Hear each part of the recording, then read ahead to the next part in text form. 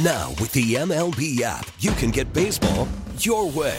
Pick your favorite team, your favorite players, and get customized highlights, stories, and breaking news right on your home feed. Follow the action with Game 10, where 3D replays add another dimension. Plus, notifications can keep you connected to every pitch, every hit, every game. The MLB app. Baseball your way. Download it now for free from the App Store or Google Play. Blackout and other restrictions apply. Major League Baseball trademarks used with permission. With us right now to share a little bit about his experience at Dana Farber is Eric Kelly. Eric, how are you? Not too bad. Yourself? I want to thank you for your service to our country. Thanks. I wanted you to tell your story a little bit, because you were in Afghanistan while you were deployed. Yep.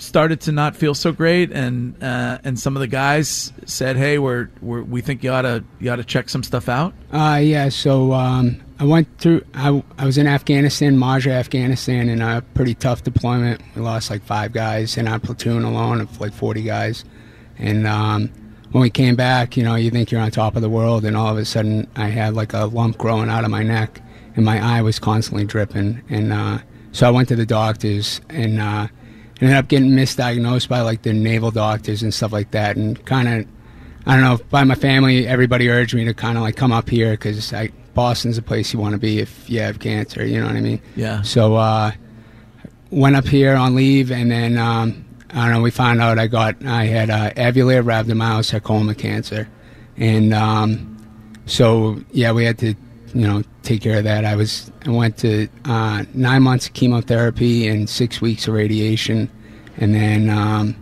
year and a half later, after beating that, I ended up getting AML leukemia that was caused from like the chemotherapy or something like that. Wow. Yeah, so it was I don't know.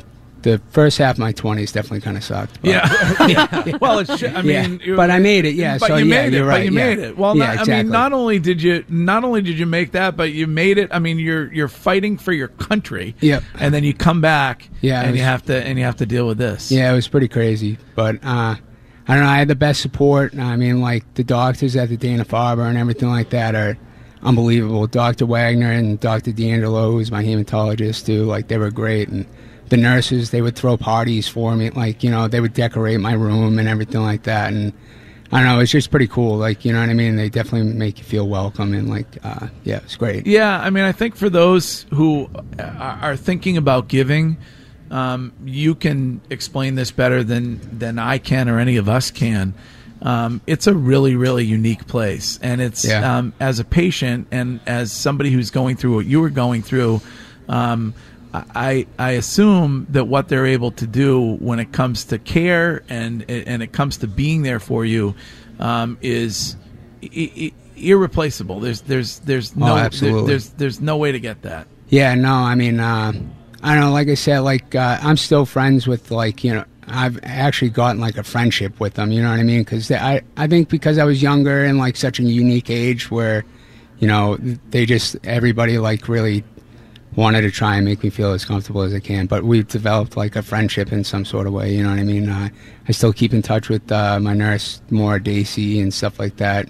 She runs does the PMS challenge every year, and yeah, I don't know, it's really a unique place, and it's awesome. Well, I thank you for coming in and sharing your story. I thank you for your service as a Marine to this country.